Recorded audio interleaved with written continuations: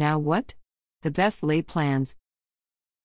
Most of us view the horizon of a new year as a clean slate, a fresh blanket of snow before the footprints and tire tracks make their mark, 365 days of what may come next.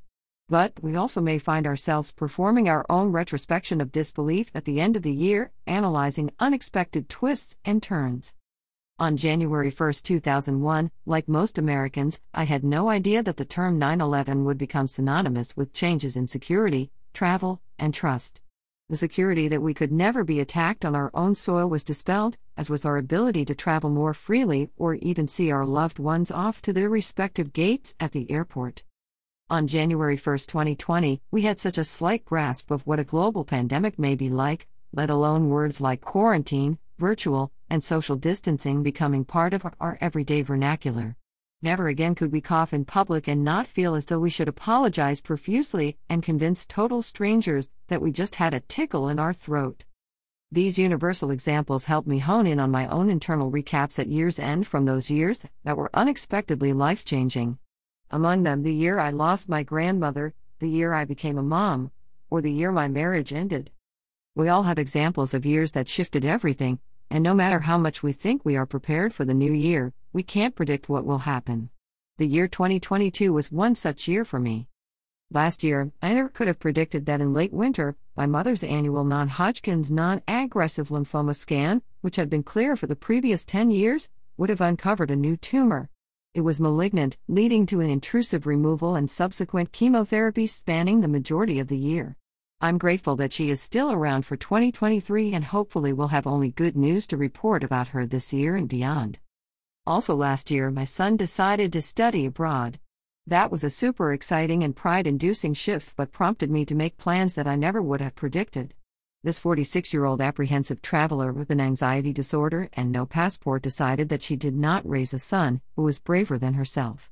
He inspired me to bite the bullet and plan a trip to visit him at his semester home of the University of St. Andrews in Scotland, UK. I got a passport for the first time in my life, booked a non-refundable flight and hotel, and put in my request for vacation days.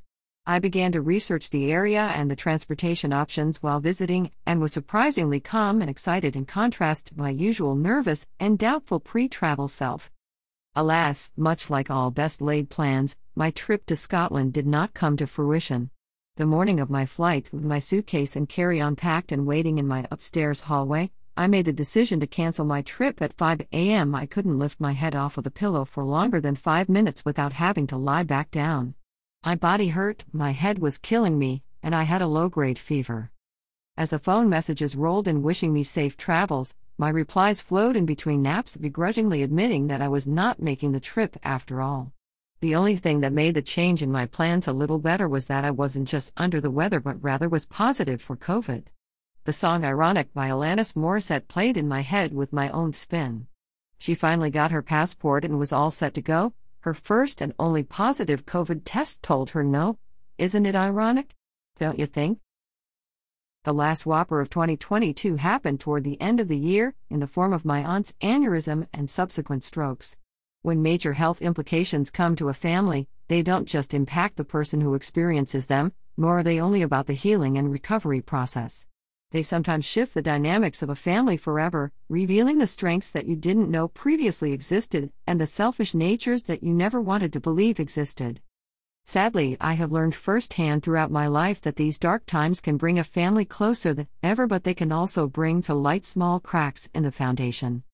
We all go into a new year not knowing what exactly will transpire. We can make resolutions and predictions, but time will tell what will truly happen. Personally, I am beginning 2023 with a grateful and hopeful heart. My family is healthy, for the most part, my son is home safe and sound, ready to return to school, my job is secure, knock on wood, and I am at the beginning of a healthy relationship with the kind of man I didn't believe existed.